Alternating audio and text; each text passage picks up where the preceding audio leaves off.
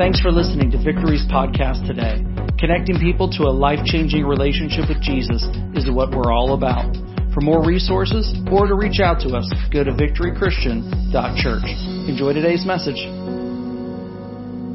Hey everybody, I hope you're well. Are you ready for the Bible today? All right. Proverbs 4:23 says this, "Above all else, guard your heart, for everything you do flows from it." Let's pray. Father, thanks for this day. Thanks for the opportunity that we have, God, to hear your word and to hear from you.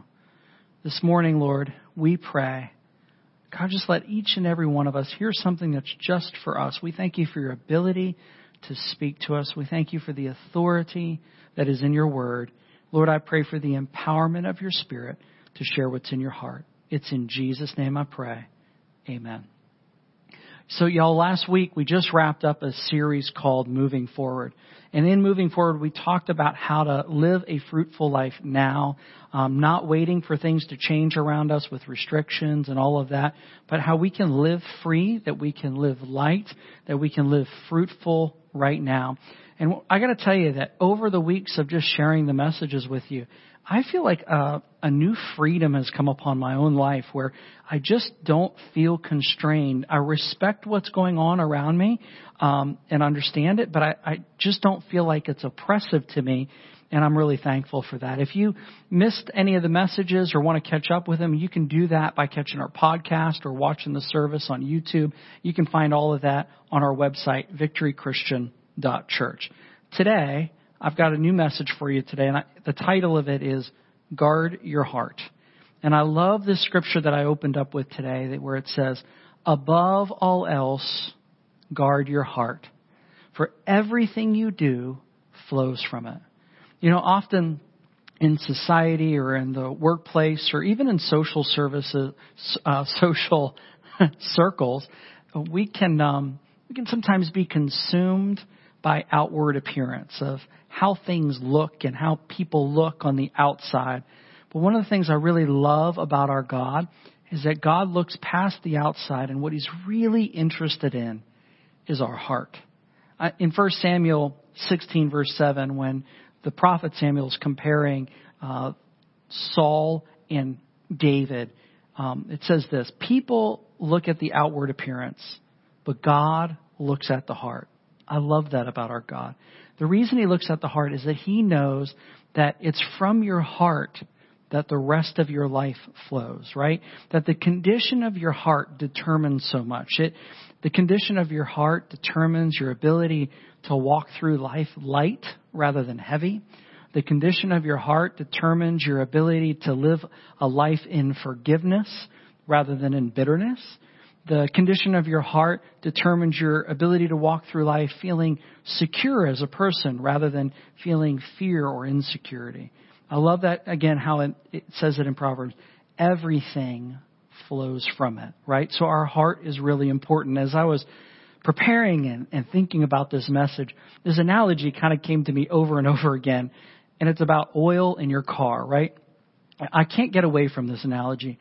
If you look at car maintenance, and if you were going to only focus on one thing in taking care of your car, I think everyone would typically agree it's watch the oil in your car, right? That it needs to be changed, that you need to watch the level. And if you don't watch the oil in your car and you don't take care of the oil in your car, your engine's going to break, right? I mean, there's going to be heat, there's going to be friction, there's going to be a crack. Eventually, it's going to break down and not last. As a matter of fact, I remember years ago when we were doing oil changes for single moms and widows and that kind of thing, we had one car where all of us guys could not believe the car was still running, because I think we had figured out that it had gone about like 25 or more thousand miles without having an oil change. And we've never seen oil so broken down and so grody, but somehow that car was running. Well, obviously, taking care of oil in your car is really important for the life of your car. And in this analogy, I think about like changing your oil, right? That your heart needs to be replenished. It needs fresh virtue, right? Because our virtue breaks down, and so our heart needs to be refreshed, just like oil changes for the car, right? When I think about the oil level in our car, our heart can get depleted And, it can't, all the pressures of life can really pound away at our heart, and we need volume, more heart, more virtue, right? And then, of course, you've got the oil filter in the car, right? Our heart has to have a framework that filters out the bad stuff, just like an oil filter filters out the grit and the grime that shouldn't be in your oil, right? It's that idea that things that are going on in my heart, when I have a filter, I say, hold on, that can't stay there because that's toxic to my heart. And so I filter those kind of things out. And again, this idea is we want to take care of our hearts, like the scripture says, above all else, guard your heart, for out of it comes everything in life, right? I want to take a few moments today, and I want to identify 4 things that try to get into our hearts that we've got to filter out, that we've got to guard our hearts against. I want to encourage you that as I'm sharing these 4 different things, to identify one that may seem to undermine your own heart, right? And then I'll take you into some scriptures that really are kind of like heart surgery for us. Now, this list is by no means exhaustive, and we don't have time for exhaustive lists today, but I do want to give you 4 kind of big ideas of things that try to get into our hearts and can really undermine us, and we want to guard our hearts from it, right? So the first one is insecurity. Insecurity will absolutely undermine your heart. When we don't see ourselves the way that God sees us, insecurity sets in. The reality is God sees us perfectly. He knows who we are. He knows who He's created us to be. And we need to see what He sees in us rather than what we see or what the world would say about us, because God's opinion is right. And what God says is that He has made us in His image. And the challenge with not seeing ourselves the way that God sees us is we can often fall into the trap of comparison, where we begin to look at ourselves and compare ourselves amongst ourselves, which Scripture says is not wise, right? What we need God's opinion. We need His thoughts, because His thoughts about us are the authoritative thoughts about us. Jeremiah 31 verse 3 says this: I have loved you with an everlasting love, and I have drawn you with my loving kindness. The antidote to insecurity is knowing how much God loves you. Because when you know how much God loves you, it creates a security. It's just like a child who knows that they're loved by their parents and they feel like they could run through a wall and they're invincible. A lot of times when I see a kid that's just happy and free and able to just kind of do anything like a little child, I think that's a child that's well loved. There's no fear in them. They just feel very secure and very safe. And often that starts with just mom and dad's love in their life. Your Father in heaven loves you perfectly. The more that you see that, believe that, receive that, the more secure you can be. So I want to encourage you, filter out insecurity. Don't let it be toxic in your heart. The second one is, I'm going to group 3 words here. Fear, worry, and doubt can really undermine your heart. Our lives are... When fear, worry, and doubt are in our lives, what happens is our lives become dictated by what could happen. Not necessarily by reality, but the possibility that something bad can happen, the worry about something happening, the doubt about what the future holds. And then we're living about in a prison of what could be in the future. And we don't want our emotions to be ruled by what could happen. Oftentimes, I find that trauma in our past, like experiences that we've had in the past, it's like they try to prophesy to your future fear, worry, and doubt of what could be. And what ends up happening is it ruins your present. Let me say that again. Oftentimes, trauma or bad experiences from your past try to prophesy to your future. And what they end up doing is they end up prophesying lies about what could be, and it creates fear in the present. And we don't need that. God wants us to be free from fear, worry, and doubt. He wants to help you trust Him. He wants to help you stand on His word, not stand on your fears, right? So the antidote for fear, worry, and doubt is faith. God just wants you to be able to trust Him. When I say faith, your ability to trust Him and rest in Him and know that He's got you and that He cares for you and that He's watching over you and that bad things do happen in a broken world, but He's got you and He's going to see you through anything that could be. The third thing that I want to talk about today that can be toxic to our heart and that we want to filter out is sin. When I say sin, I mean selfishness, temptation. It will undermine your heart. Genesis 4:7 says this. It says, if you do what is right, will you not be accepted? But if you do not do what is right, sin is crouching at your door. It desires to have you, and you must rule over it. In this scripture, it's talking about Cain. And right before in the Old Testament, he was about to kill his brother. And God was basically warning him about what was going on in his own heart. He says, sin is crouching at your door. It wants to devour you. He's trying to warn Cain from this thing that's going on in his heart. And unfortunately, Cain did not resist that sin and he killed his brother, right? Sin it's those selfish things inside of us that we end up obeying, or those carnal desires or those evil desires that happen inside of us when we act upon them. Now, everyone has wrong desires and evil desires, but what we have to do is we have to rule over that. And we have to deny what is temptation and say, no, I'm going to choose another way. As a matter of fact, a couple weeks ago, we talked about how to do this. We talked about how God gives us His Holy Spirit so that we can have the power not to sin, the empowerment of God to resist that which we would be led to do that would be wrong. I love the fact that God doesn't leave us alone, that He doesn't leave us to our own devices and just, you're out on your own, just do the right thing on your own. No, He empowers us to be able to do things through Him, right? And we can make a decision not to sin. Jesus was a great example of this in the Bible. When the devil came to tempt Jesus, what did Jesus do?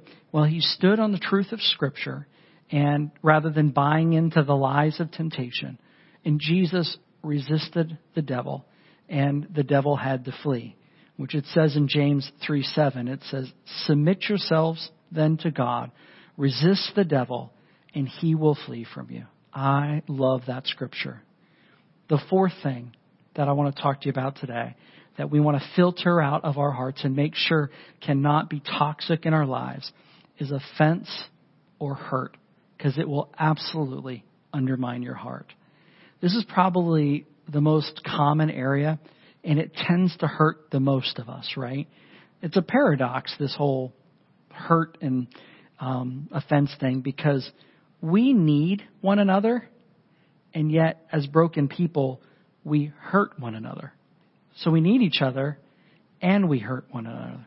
And the problem is typically kind of perpetual, right? Hurt people tend to hurt others. And so what's the answer to that? Well, we need transformation. We need heart surgery. We need healing inside of us so that we don't have to hurt others, and so that we have the ability to forgive those who have hurt us and offended us, right? Because that thing can grow in us and be so toxic. It creates this bitterness inside of us that just can ruin what's going on in our heart and our other relationships. Ezekiel 11:19 says this, I will give them an undivided heart and put a new spirit in them. I will remove from them their heart of stone and give them a heart of flesh. I love that scripture. To me, that is the heart surgery scripture, because it talks about God coming in and taking out the stony heart and how He puts in a soft heart of flesh, that God can do that in us. And what's beautiful about that is when He does that, we can then still love people, still reach out to people. And even though people hurt us because we're broken. Like that's part of the risk of loving people is that we can get hurt. The reality is God can empower us to forgive, and God can empower us to love people through things that they could do to us that would hurt us. But what we don't want to do is stop loving, stop relating, stop reaching out, because then that's just like the beginning of death in our own heart. And we don't want that. And so I want to encourage you today. Maybe you have something in your heart, and it has to do with an offense or a hurt or something in your life that you have not had the power to let go of. I want to encourage you to start this way. Would you just ask God to help you to forgive? I think sometimes we tell people, hey, you need to forgive that person. And it's absolutely true. But God can help you. And so if you don't have the ability in this moment to say, I forgive you, and if you do, you should do that. But if you don't, say, God, help me to forgive, because He would never ask you to do something that He would not empower you to do. Now, we got to note that God enables us to forgive and to heal independent of how another person responds to us. We don't have to be hostage to them, or whether or not they ask for forgiveness or if they feel sorry for what they've done. We can forgive completely independent of that. And we are accountable for our own forgiveness. And I just want to encourage you to carry a high bar in that area of your life and say, I will forgive and I will walk in forgiveness. Because unforgiveness and bitterness is often one of the greatest weeds that gets into our heart, and it can really ruin so many things and so many other relationships in our lives. It's amazing how hurt in one area can be transferred and influence and undermine other relationships. God doesn't want that for you. God can lead you in the area of forgiveness. He can lead you in the area of healing. He can do heart surgery on your heart. Now let's talk a little bit more about how to have that heart surgery. I'm going to use the analogy of a surgeon, right? So for a surgery, you need a surgeon. You need a right location, right? Like a hospital or a outpatient place or whatever. And that surgeon needs to have the right tools, right? Now, if I take that analogy and I kind of push it over, right? The right surgeon is always God. He's the one who knows your heart and your mind and your life perfectly. He's the one you want fixing your heart, and no one else. The second thing is you need a right location.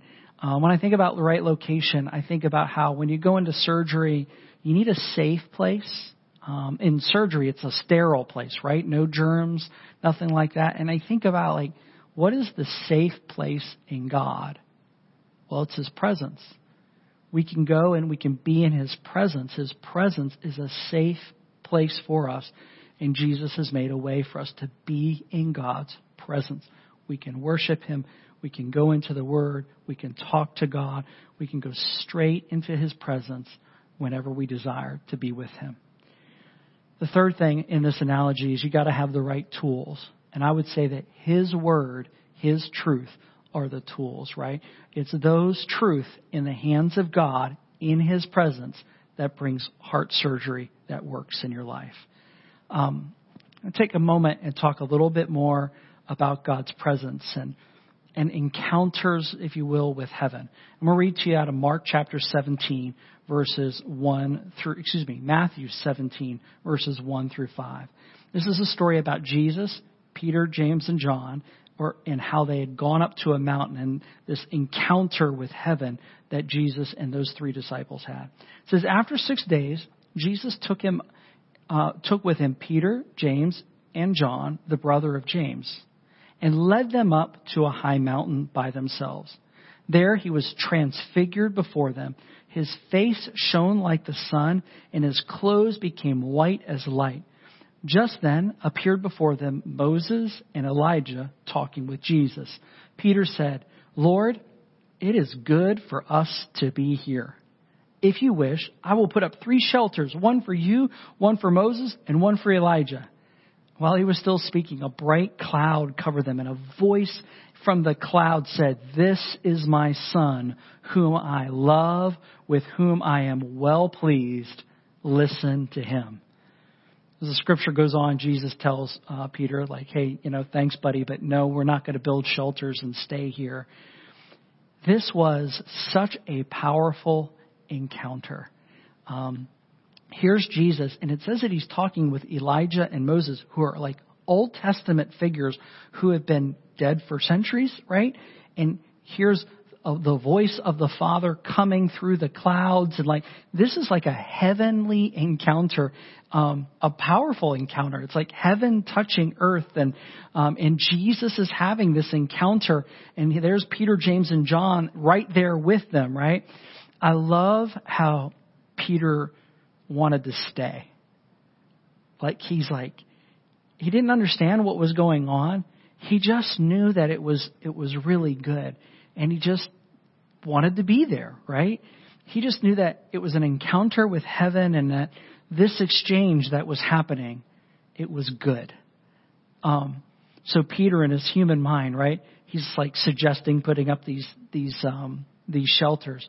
The solution was wrong, but his heart desire to stay was so right.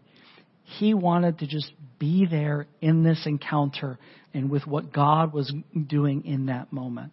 And the reality is we need encounters with God that are transformative. Times in his presence, times with his word, times in worship where it's transformative. And in those moments, we need to stay. And sometimes that takes a little patience. It takes a little, staying there and, if you will, soaking it in and just really being with God. This encounter reminded me a bit of an encounter that Moses and Joshua had back in Exodus 33, where it says that Moses went into this tent and he's meeting with God and he's talking with God. And it says when Moses left, Joshua, son of Nun, he stayed. He wanted to stay in God's presence. There's a worship song by William McDowell, and it's simply called "Stay." I encourage you to look it up on YouTube or whatever your music service is.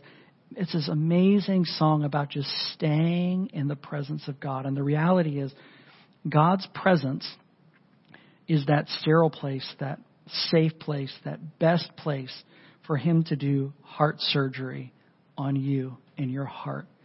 Your heart is so valuable to God, and it's so worth the hard work of keeping your heart light and keeping it free. And I want to encourage you today, if there's heaviness in your heart or there's something toxic in your heart, there's something that's undermining your heart, would you go to God today and say, "God, do heart surgery on me today. Help my heart to be right with you."